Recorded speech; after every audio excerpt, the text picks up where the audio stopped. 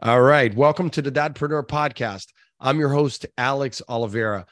I'm really excited for my guest today. We're talking cybersecurity. It's something that we hear all day, every day in the media, in financial news, whether it's, issues with blockchain and cryptocurrency, NFTs, but then there's the other side of the maybe not so sexy for the average business owner side of cyber, which is the stuff that happens with IT and the background and the people who manage it, what kind of processes you use. And that's why I wanted to have Bryant Toe here. He's from Leapfrog, a company that specializes in cybersecurity, and he's going to tell us all about that.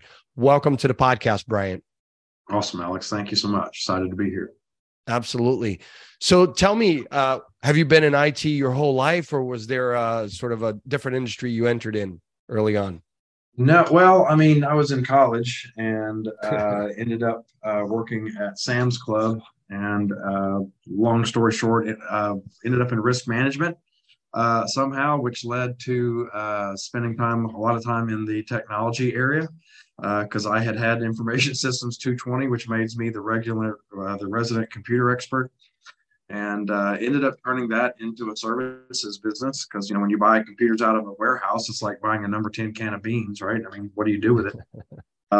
So I went to the GM and asked if I could help our clients with that and doing that. And very short version of a long story is I ended up exiting that, started my first company, which in technology, building computers, which I sold off when I was 24. Made the move over into cyber in the late 90s when I was doing a lot of networking and wide area networking and that kind of thing, and got put on a project with a former NSA security guy.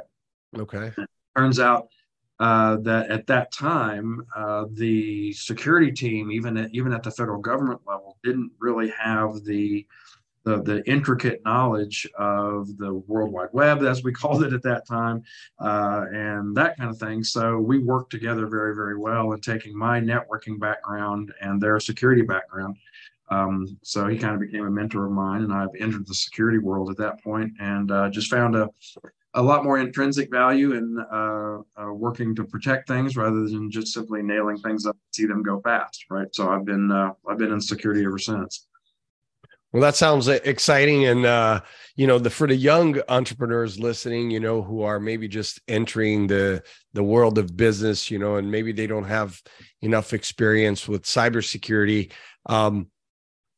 Is cybersecurity for like those small business owners, the solopreneurs who are like, hey, I have a website, maybe I have a back end and a small cloud with data.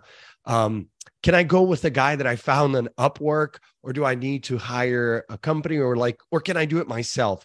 What do you say? Because I want to start at like the bare minimum here. Yeah. Okay. Starting with the bare minimum. The first thing is make no mistake about the threat. Mm-hmm. Right. People will say, what do I have that an attacker would have? Nobody would ever come after me. I'm not protecting the secret sauce for Coca-Cola or something like that. Right. There, regardless of what business that you're in, maybe you don't have an intellectual property that somebody would come after, right? And we very, very often think of custodial data. I don't have credit card numbers. I don't have this data store that somebody would want to come in and get. So therefore, my situation is not really magnetic, so to speak, to hackers. I would suggest this. No, the data that you have is not more valuable to anybody than it is to you. And the attackers know that. So if they were to be able to come in and take your data away from you and ransom you back for it, they know how much that money, or they know how valuable that data is to you. And there's a monetary value there to you, maybe not necessarily to them, but certainly to you, right? So ransomware is always a consideration. Data reputations. Okay, so especially if you're developing something. That you're developing, I don't know, whatever the next widget is going to be, and you decide at one point that you want to seek out seed capital, venture, Series A, Series B, whatever, right? You want to go after those guys. We do a lot of work with financial portfolios because one of the areas of risk that those guys are seeing now is in the cyberspace, right? Okay. So if they're going to invest, X millions of dollars into your new up and coming gadget, what's to say that property, the schematics and designs on it haven't been stolen, and when they invest in that, they're going to see it pop up and being made in China. They've completely lost their valuation. Right. So basically, it's going to be difficult for you to get that funding if you can't prove that you've done the diligence and the things that you need to do to protect your intellectual property. So there becomes an inherent value in there in protecting your IP. If you ever decide you want to go get funding, you're going to have to show that data has not been stolen, because the fact of the matter is, why would I want to invest in something when that same widget is going to end up being produced in China and take me completely out of the market?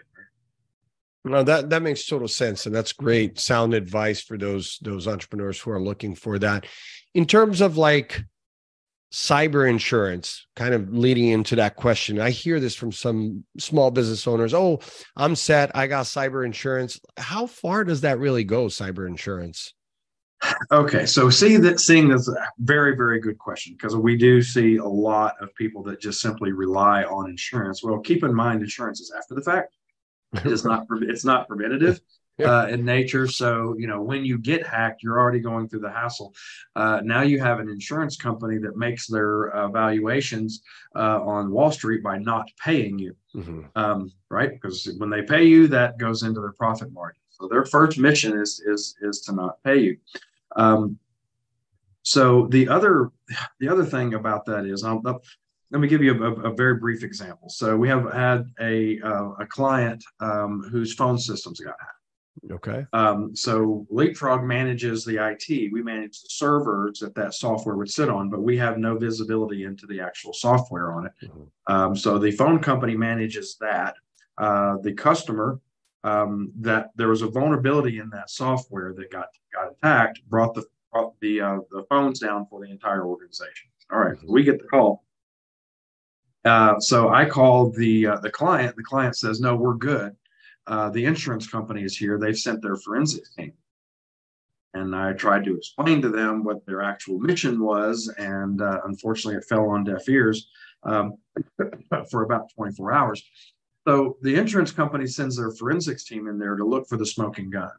Okay, they're trying to find where the vulnerability is, find where the exploitation was, and if you, as the insurer or the insured, have done something silly, so to speak, and then they can get out of paying you, then they're not going to pay you. So I had to try to explain to them. And anyway, so we are in a position to where all we can do is manage the technology and the servers. We can stand servers back up, and that's really it. The phone company can't do anything without the technology. The insurance company is on the phone company about what they're doing. Nobody is working for this client to get their phones back up. So you think the insurance company is on your side. So the short version of all of that is, I got involved coordinating with the technology company, coordinating with the phone company. The very first instruction is nobody talks to the insurance company but me until we have all of this resolved. If you have something you think you need to say to them, run it through me. Let me make sure that we're putting that into the right filter. To not hide anything, of course, but to make sure that it's positioned properly, that we're not going to give away anything that would otherwise cause harm, right? Yeah, go ahead. No, that's a great example. I was thinking about a few examples of my own that I've experienced with other clients where to your point, their data was actually not held hostage, but sold on the dark web. And then these guys on the dark web went reaching out to their clients. So it kind of ruins your reputation at that point, right? Because if someone is reaching out to your client and saying, "Hey, I have here like your whole relationship, all the transactions that you've had with company A," right? You're going to call company A and say, what's going on here, guys? Why is my data and our transaction history out there? And in this particular case that I'm referring to was a medical practice. So HIPAA laws violated. I mean, the list goes on. That insurance is one part of it, but being totally proactive is really the big part of it. Let me ask you something real quick. I heard last week on financial news about certain states, they're passing certain regulation to prevent government employees from accessing certain applications on their smartphone, especially if it's a work phone. Primarily, we can say TikTok. Yeah, we can say TikTok. It's okay. But so primarily TikTok, and I agree with that. First of all, I don't have any social media apps on my smartphone, period. I try to do all the right things, VPNs, this, that, and the other, and just keep it simple. But I know that's not most people, right? Most people are just downloading apps left and right. What do you think the risk is there, Bryant, with TikTok? Okay, so the genuine nature of the app of TikTok is not necessarily malicious or sinister or anything like that. Okay, so videos that they have an algorithm to your taste, a For You page, whether it's dancing this or philosophical that, or Wordle this or whatever, and there's really nothing sinister about that. Okay, so put all that aside in the functionality of the app. Where the threat potentially is that the access required for TikTok to function, okay, microphone, camera, geolocation, those kind of things, right? So for that app to function the way it's supposed to function, it has access into that device of all the critical stuff, right? Like, which could potentially be used to track citizens. Sometimes citizens are of a higher value. I'll make a case. So there was a case some years ago about the Fitbits being used in the military, and so as a gift, somebody would send a Fitbit to somebody on a base in Afghanistan, and then they would routinely run the perimeter of the base.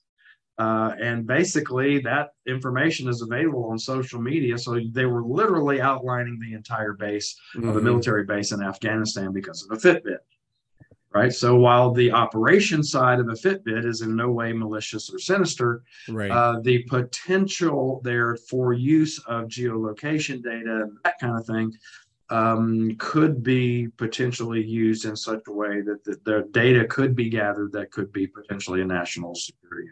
Right? So certain individuals, certain trending and patterns of traffic flows and things like that, especially all the way down to kids using TikTok, obviously, in their phones. We've seen instances. We do a lot of work in the K-12 space, without getting too terribly dark, but we've seen instances not only in ransoming the data, specifically like social worker data inside the K-12 environment, because there's healthcare data in there that could potentially be what I want to use for the kids. And so, but we've seen there's an organization in the dark web called the Dark Overlords that have threatened that they understand where the kids are at certain days and have threatened more kinetic types of attacks. Right. So the TikTok as an app that has access to your phone, to your camera, your geolocation, and your microphone could potentially be used to gather trending information even on kids in that way. Is any of that being done? There's no evidence that I have seen, either certainly in the above ground, right, in the media, but there's no chatter in the dark web or anything like that I've seen that's actually being done. But the potential is absolutely there. The tools are there. The access is there. If China or an intermediary, which is probably who it would be, the nation state of China to act in such a way would certainly be seen by we would see that as an act of war. Highly likely would not be the nation state of China, would be an intermediary of some. But either way, so the tools are there. So that's really the threat. Are there any active threats right now that we're aware of? No, but when you lay all the tools out to make a bomb, you have to assume that somebody's going to eventually insert tab A into slot B, right? So it's good to be cautious. So, I mean, you consult with companies, you help solve problems, you put processes in place so that they can avoid these sorts of issues.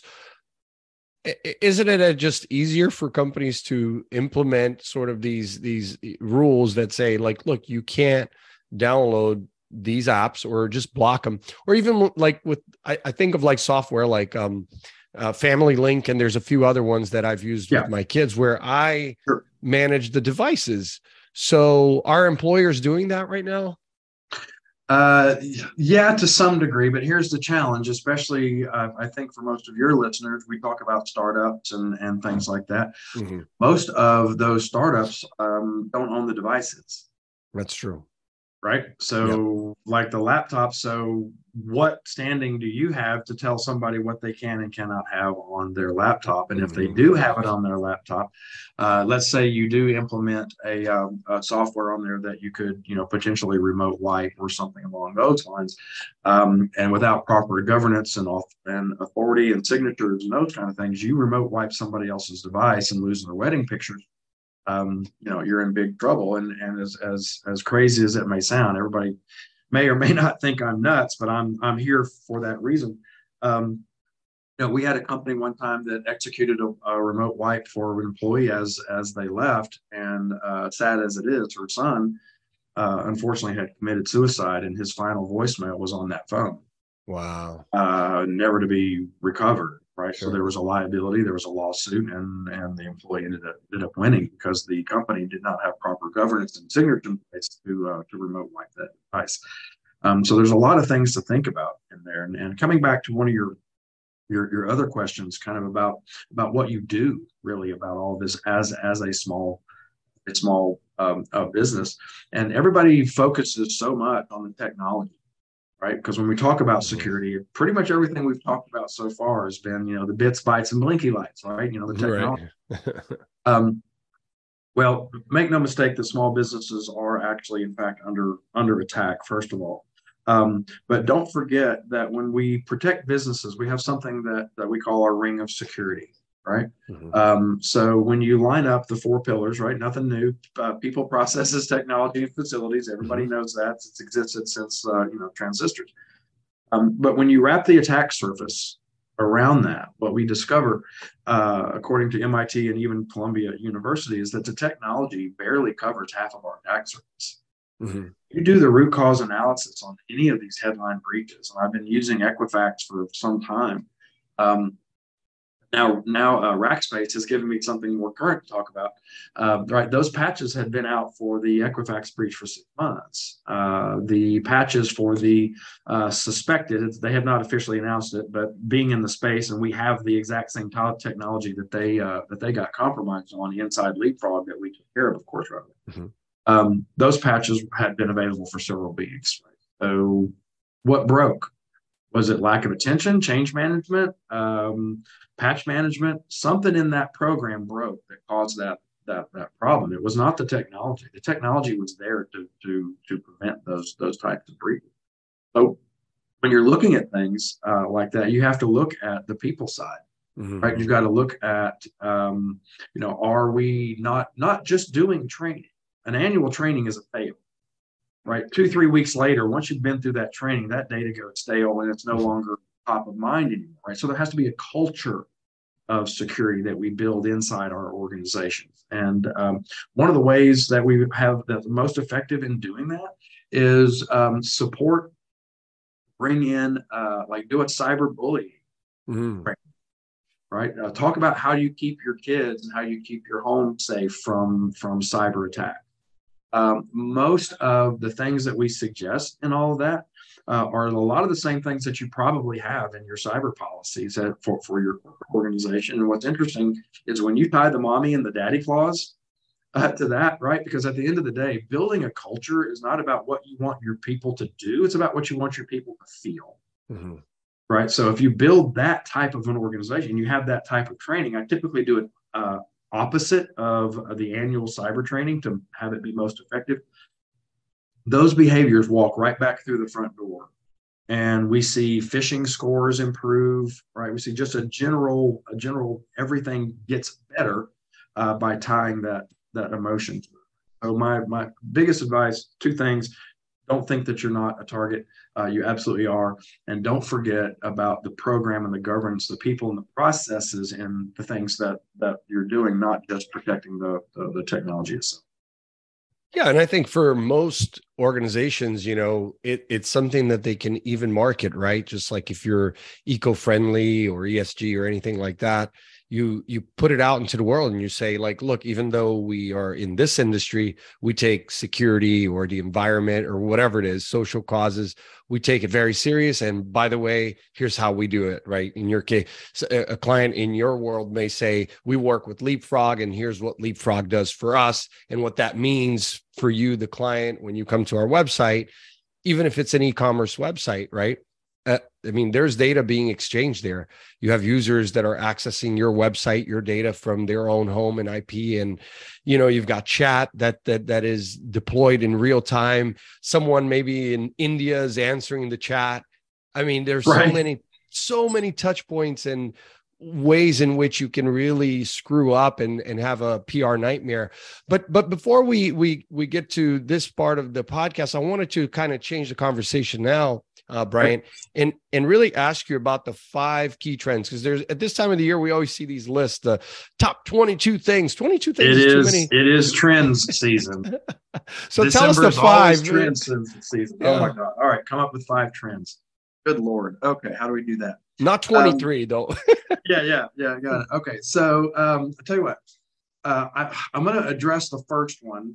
I will call it in no particular order, just whatever my brain happens to vomit out. Right.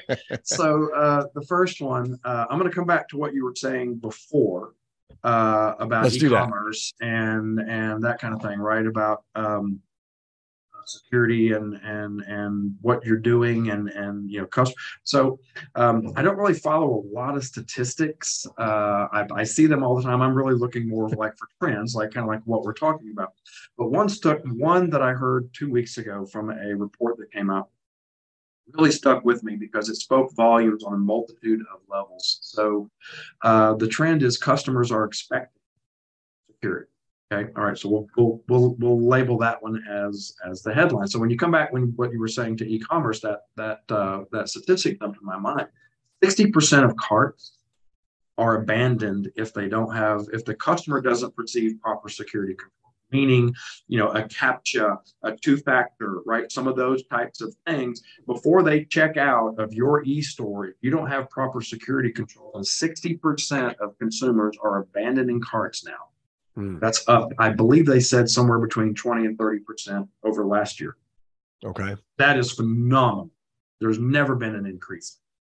So what that tells us is that we have sort of reached the what I've been using as the seatbelt conundrum for a very long time, right? So, 30, 40 years ago, people took seatbelts out of cars. What's a seatbelt? Nobody cares. Now there's the debate: is it not? Right?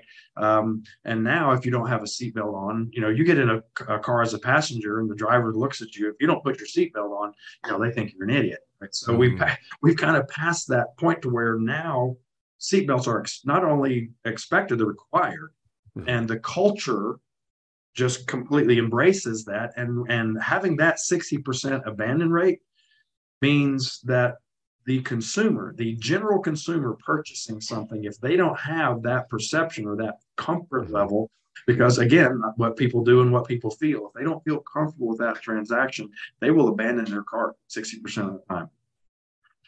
So using security as a tool to make clients feel safe, competitive advantages, kind of like you were saying and so forth, I think is really important. As far as other trends, everybody is continuing to pour on to the ransomware thing because it works. About 43 or 4% of, I think the last one I heard of ransomware is coming from 2 organized ransomware groups now. Oh, wow. Okay. So that trend in ransomware is going to be continual evolution of the organized crime in ransomware, right? So there are these groups. Now you have groups that are very specifically in the development of the ransomware. You have groups that are very specifically in the distribution. You have groups that are very specifically in the payment and the distribution of funds, right? You have all these different groups that have these different supply chain goals. And so you're going to continue to see that, I think, operate in the dark web. There's a couple. Yeah, it's funny as you were talking about that, Bryant. I was thinking about just before Thanksgiving, I went to pick up a honey baked ham at the honey baked ham store, and it, it's a small operation. I mean, it's a huge operation nationally. Yes, it's a big business. But, when you walk into one of those little stores, it's small, right? There's maybe like 6, 7 people working in there, cash register, whatnot.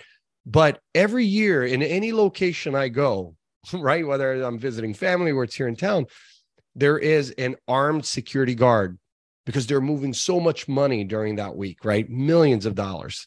And you see the armored truck pull up 2-3 times a day. And I've had this conversation to someone who works in the company. And I said, I had no idea there was that much money in honey baked ham, but he said, no, well, yeah, for those weeks during the holiday, we are moving lots of money. So they have the armed security guards, even when it's in a zip code that is, no crime. Okay. So I think about that as an analogy to in the real world here, right?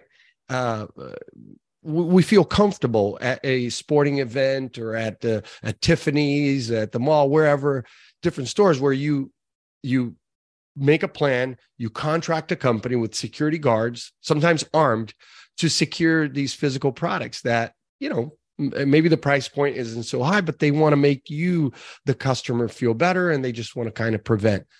It's the same thing online, right? If you're running a 10, 20, $30 million operation. And I'm mentioning those names because a lot of the mid-sized businesses I talk to in that world, they seem to not be so worried about cybersecurity. And then I kind of give them those examples. They say, well, why not? I'm not a guy. I don't stand to win anything, but even my operation is small with 10 employees. I do everything I can, not only in my home, but also with my employees to make sure we're as secured as one can possibly be. And then just to be proactive and have those plans in place. Yeah. So, we call that security theater, right? So, going through the airport and seeing guys with machine guns and that kind of thing is not reducing much threat or anything at all, right? I mean, how many times have we ever heard of an act where somebody holding a submachine gun in an airport has neutralized a threat? No, yeah. No, you don't hear that. But it makes people feel more comfortable when they fly, right? So it's the theater part of it that certainly goes along with that. But and studying asymmetric warfare for 20 plus years, as I have, one of the mantras around that is why do I need to attack a tiger when there are plenty of sheep for the slaughter, right?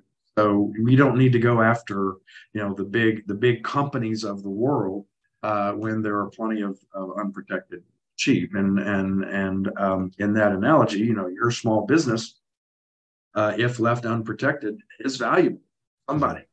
Whether or not that data is valuable to you, like I was saying, or if it's custodial data to somebody else. And you mentioned the medical practice. The value of that data, and you also mentioned reputational risk, right? They range all over the place, right? So we've seen, there's been dozens of medical practices that have been ransomware, and now the adversary has figured out that there's value in that data, not just back to the practice, but to the patient.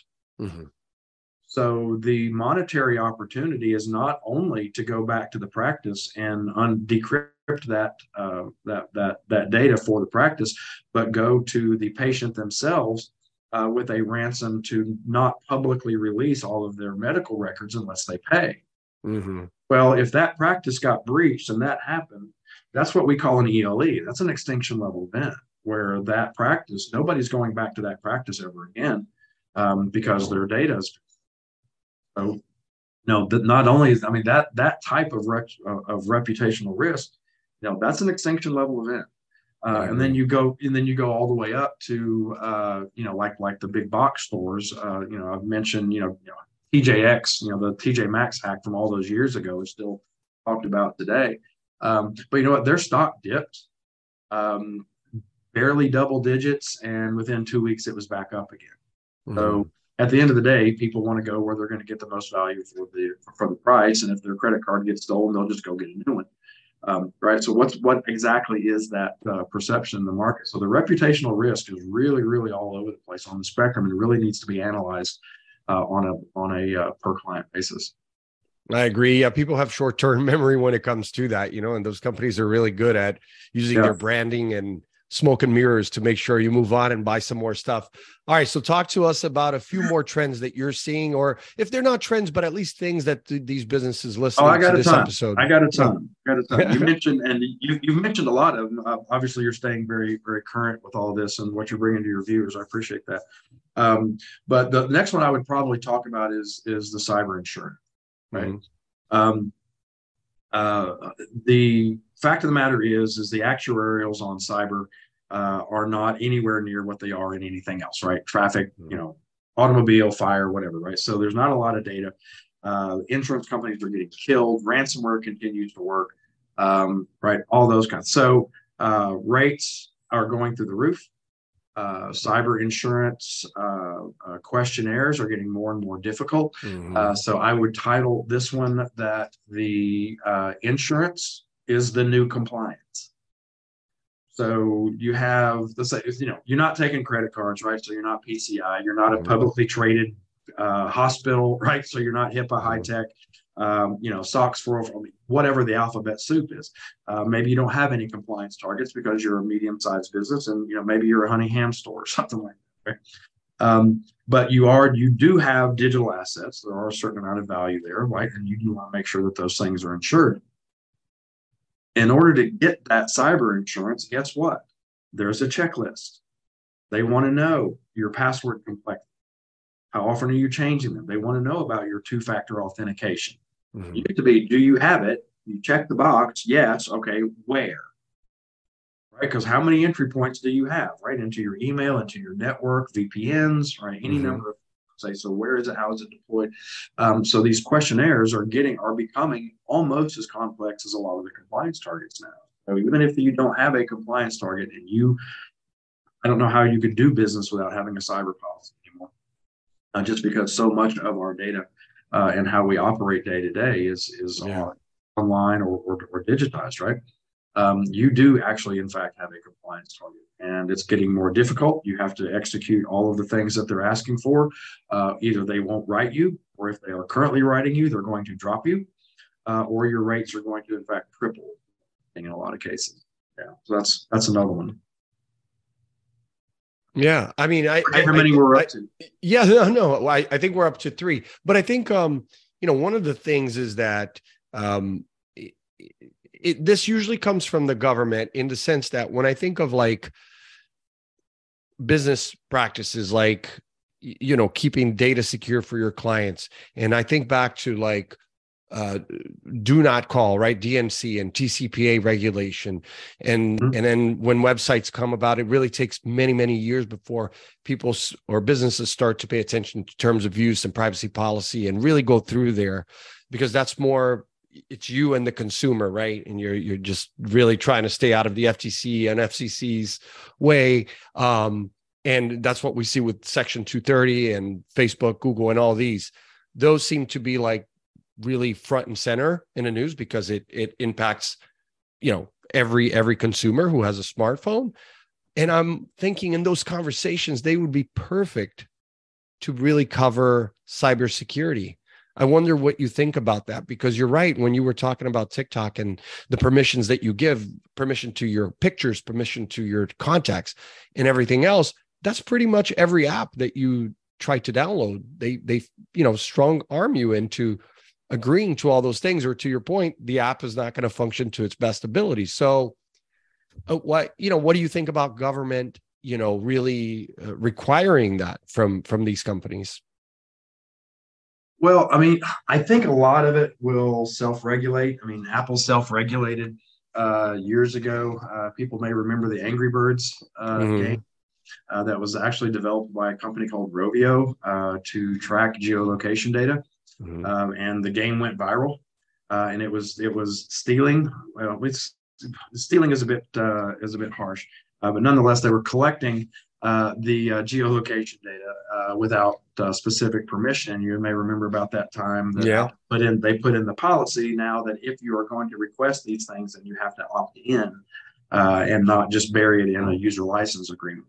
So I think a lot of that will self regulate within, because at the end of the day, consumers are becoming more and more savvy about giving away that type of data.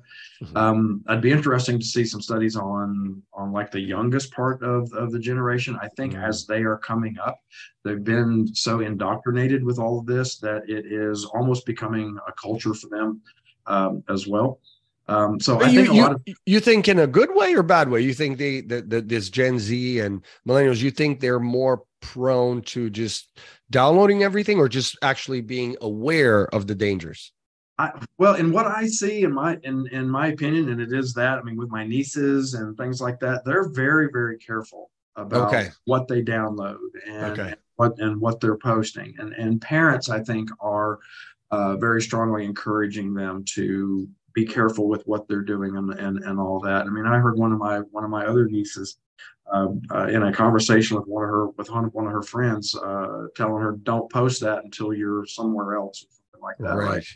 Yeah. Well, So posting yeah. vacation pictures when you're on vacation, announcing to the world that you're not home, right? I mean, that type of thing has become so integrated into our culture. Kids hear that on a That's repeated right. basis, and then I think it's become part of almost part of their DNA. So maybe I'm a bit of the optimist, but I think it's really becoming more part of what their day to day life is, and not that they're just download something. I mean, I'm sure you can make the argument both ways. There will be somebody else that will tell a story that their kids just do whatever. But I think, generally speaking, from my little lens of the world, I think the DNA for kids, what they're hearing, I think, is generally more restricted. Yeah. Yeah. I, again, and I see it all over the place. I teach some college courses from time to time on digital marketing, and I usually do a questionnaire at the beginning of the semester. What apps do you have? How do you go about downloading apps? How do you go about doing this? And it is kind of all over the place. You know what I liken it to, Bryant? And I So, see this with my kids and with other kids and parents that I talk to. And I've done a lot of episodes on how to keep your kids safe. And I'll ask the questions about VPNs, this, that, and the other location. Not using browsers like Chrome, going for something like Brave or Firefox. And here are the reasons, not that everything is going to keep you safe, but I just don't trust some of these you're companies.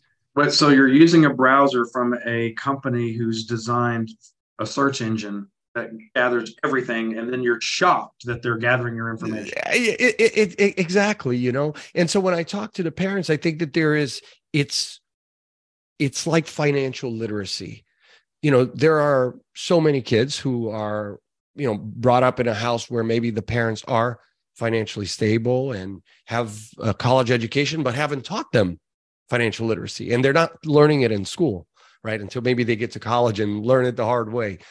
I think this cyber stuff is kind of the same, Brian. From what I've seen, is that regardless of the background, some kids are on point, as you said.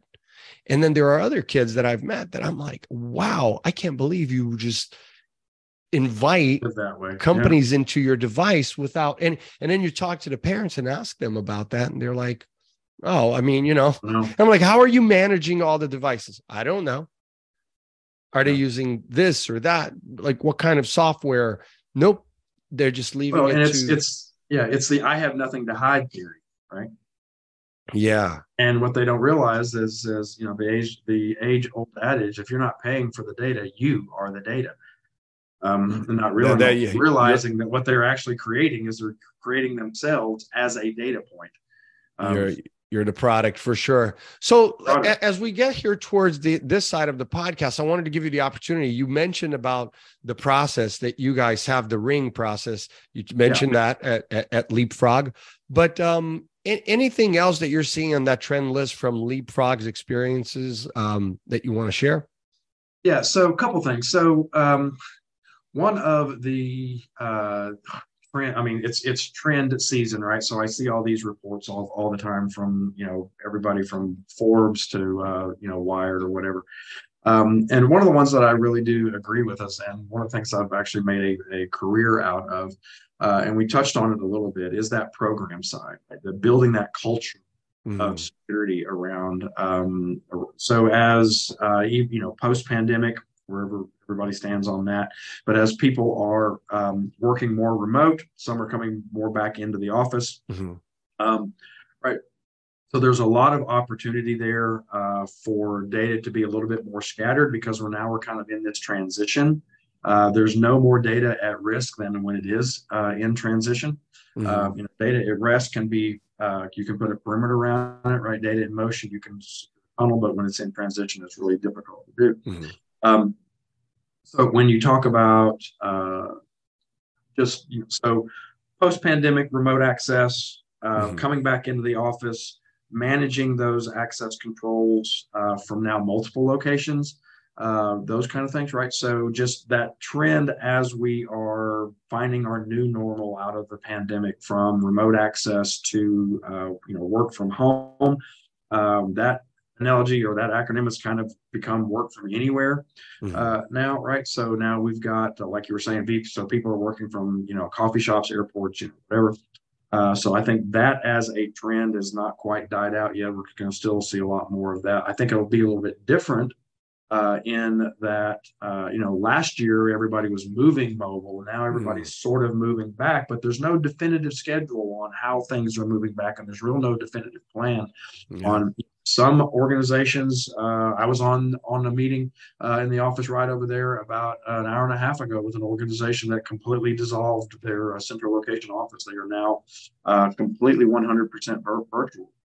Wow. So there's a new paradigm in the IT world for that, and then subsequently, as we're pushing into more private cloud, that's another one. That's probably the other trend because of that. As we talk about access control and the users, then let's talk about where the actual digital assets are. You're pushing those things more into the cloud. That's going to continue, but even that is becoming. There's a new normal that's coming for that, where private cloud, hybrid cloud, these new names and things are developing because it really is becoming a hodgepodge of necessity, where we're outsourcing all of this to a HR provider, and I'll come back again to the program and say, from a risk perspective, people say, well, I'm going into the cloud, so I'm safe. Well, what you've actually done is you think you've transferred the risk out, and that's actually not true. What you've done is you've transferred your data out. The risk still stays with you. It's still your name. If that cloud provider gets hit, it's still your name that goes into the papers.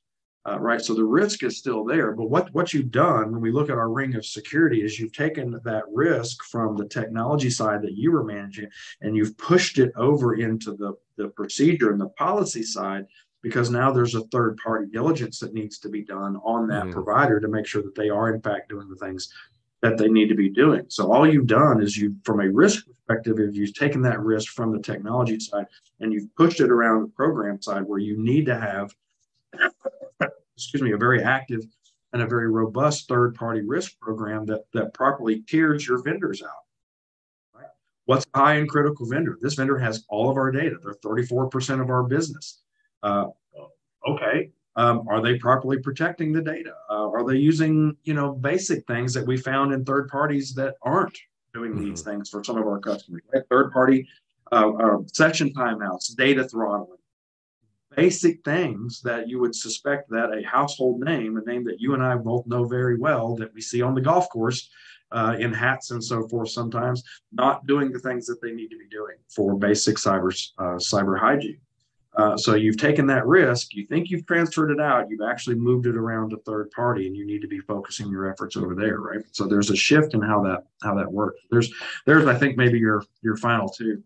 We can keep going if you like. Well, it's interesting because I think in this topic of cybersecurity and the threats, you could take, just like as you mentioned, I mean, these 5 trends that you gave us, but they kind of split out into like maybe another 10, 20, because there's like subcategories of them. And I think that's how, it's not that it's so complex, but I think it takes the kind of leader, and you hit it so well several times, that it's a cultural shift. Like you have to have that as a part of the organization approach. I liken it to the environmental part of it, whereas if you're a manufacturer and you are, worried about your carbon footprint, and you want to make sure that you are protecting, the environment, you're going to have a process, of sourcing your goods and doing all of that, and safety, and, but in cyber, I think that still, not because it's costly, but I think because it hasn't happened to most people on a large scale for businesses. Like most small businesses you talk to, they're like, well, it's never happened to me.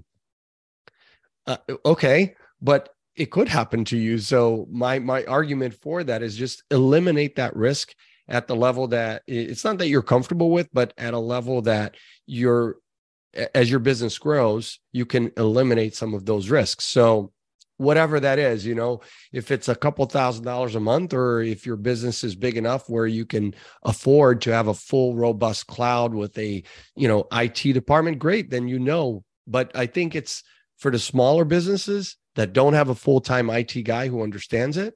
And by the way, I'm with you. I know some very large brands that I've worked with on the marketing lead gen side, and I have to go through, do pen tests and all of this on their systems. Mm-hmm.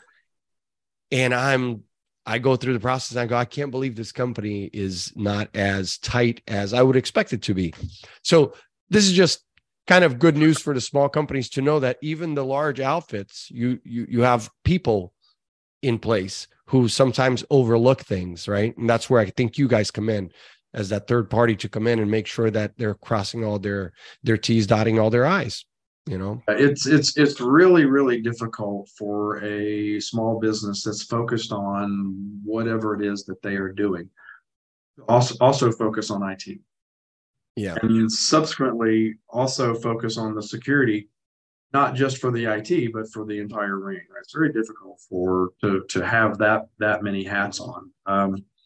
So it's just generally better to outsource those things and let people that have the expertise do those things for you. Keep track of them. Again, coming back to third party again, right? And then Leapfrog is the third party. There's nothing in the world like being the one building out that program, right? And then when you are that third party for that client that you've built that to see your questionnaires coming back to you because mm-hmm. you've told them that you need to be asking these things of your providers, and we are the provider, right? So we have to fill out our own stuff. So it's kind of circular that way, which is really awesome. I love to see that. But basically, at the end of the day, you can kind of break it down like this. Small businesses are continually under attack. They are underfunded. They are under-resourced. They are very rarely focused on security, and that makes a very, very target-rich environment. The data assets that small businesses have are typically more valuable to them than they are to anybody else. So there's a ransomware opportunity there. We mentioned resources and just simply the mass behind the ransomware capabilities. So it's not really a question of if, but when. So if you have an IT provider that can do all of these things for you, that understands that security is not just IT, it's also program, right? Third party we mentioned, incident response, I think we talked about a little bit, right? All these little things that we talked about that aren't the bits and bytes that actually build that culture and build that ring of security around your business so that you can focus on doing the things that you need to do that generate the revenue. And at the end of the day, for most organizations, a provider like Leapfrog can do it cheaper. I hate it when I say cheaper, but certainly more more valuable, right? Cost effective. Yeah. Well, I think it's about it's about delivering. Obviously, I'm not a marketing person. Yeah, I was gonna say, I'm not gonna even bother giving you the time to do a sales pitch because you're not the sales guy. No, but that's why I think I love talking to people like yourself as a leader, Brian, because you're not trying to sell, you're really trying to solve problems. And the all the guests that we have in this podcast, our listeners know they're not here to sell. But the solutions that we like to talk about here are the solutions that really can help propel a business. And I just thought the timing of 2023 around the corner and how things are changing, as you mentioned, in the market with work from everywhere, which is, I agree with you. I mean, there's so many things there to worry about. But if the listener is thinking like, okay, where do I start? Because the web is big. There's a lot of fake information out there. Do you guys offer like webinars and white papers, case studies that they can go to the website and start there? And Yeah, so leapfrogservices.com. There's some stuff up there that can kind of we talk a lot about cyber insurance, as I mentioned. We talk about the ring of security and kind of protection that way. There's some things there. Um, I would advise you to. You talked about how everything's big, right? So you're trying to boil the ocean, whatever cliche you want to use for that. But it doesn't have to be overwhelming, right? We can take this a drink at a time. The most important thing that I would suggest as a cybersecurity veteran to your users, to your listeners, would be really truly understand what your assets are. okay. Right? What servers do you have? What data do you have that needs protecting? Try to put a number on what it would cost you to be without that data for how long. If you can come up with that number, then you know what your IT budget should be. You know what your spend should be for protecting it. Right? Mm-hmm. So if you have a data, if you're a medical practice, say you've got an office, maybe two, whatever, and your access to your patient records was ransomed. Suddenly you come in on a Wednesday morning at 9 o'clock in the morning and you don't have access to your data. What does that cost? Mm. You've got people that can't work. You've got patients that can't get to their data. You've got patients that you can't see because you don't have access to their things. Now that's down for a day. Call it 2, call it 3. What does that cost you? Yeah, reputational, right? Reputational damage, possible sure. litigation. Yeah, hard to put tangibles around that for somebody not in the space, but yeah, absolutely. Okay, so cost of labor, potential loss of patients. Just as an example, or customers, whatever business. Yeah. Just really think about all those things. And if you need help thinking about that, let us know, and we can start to walk you through the process.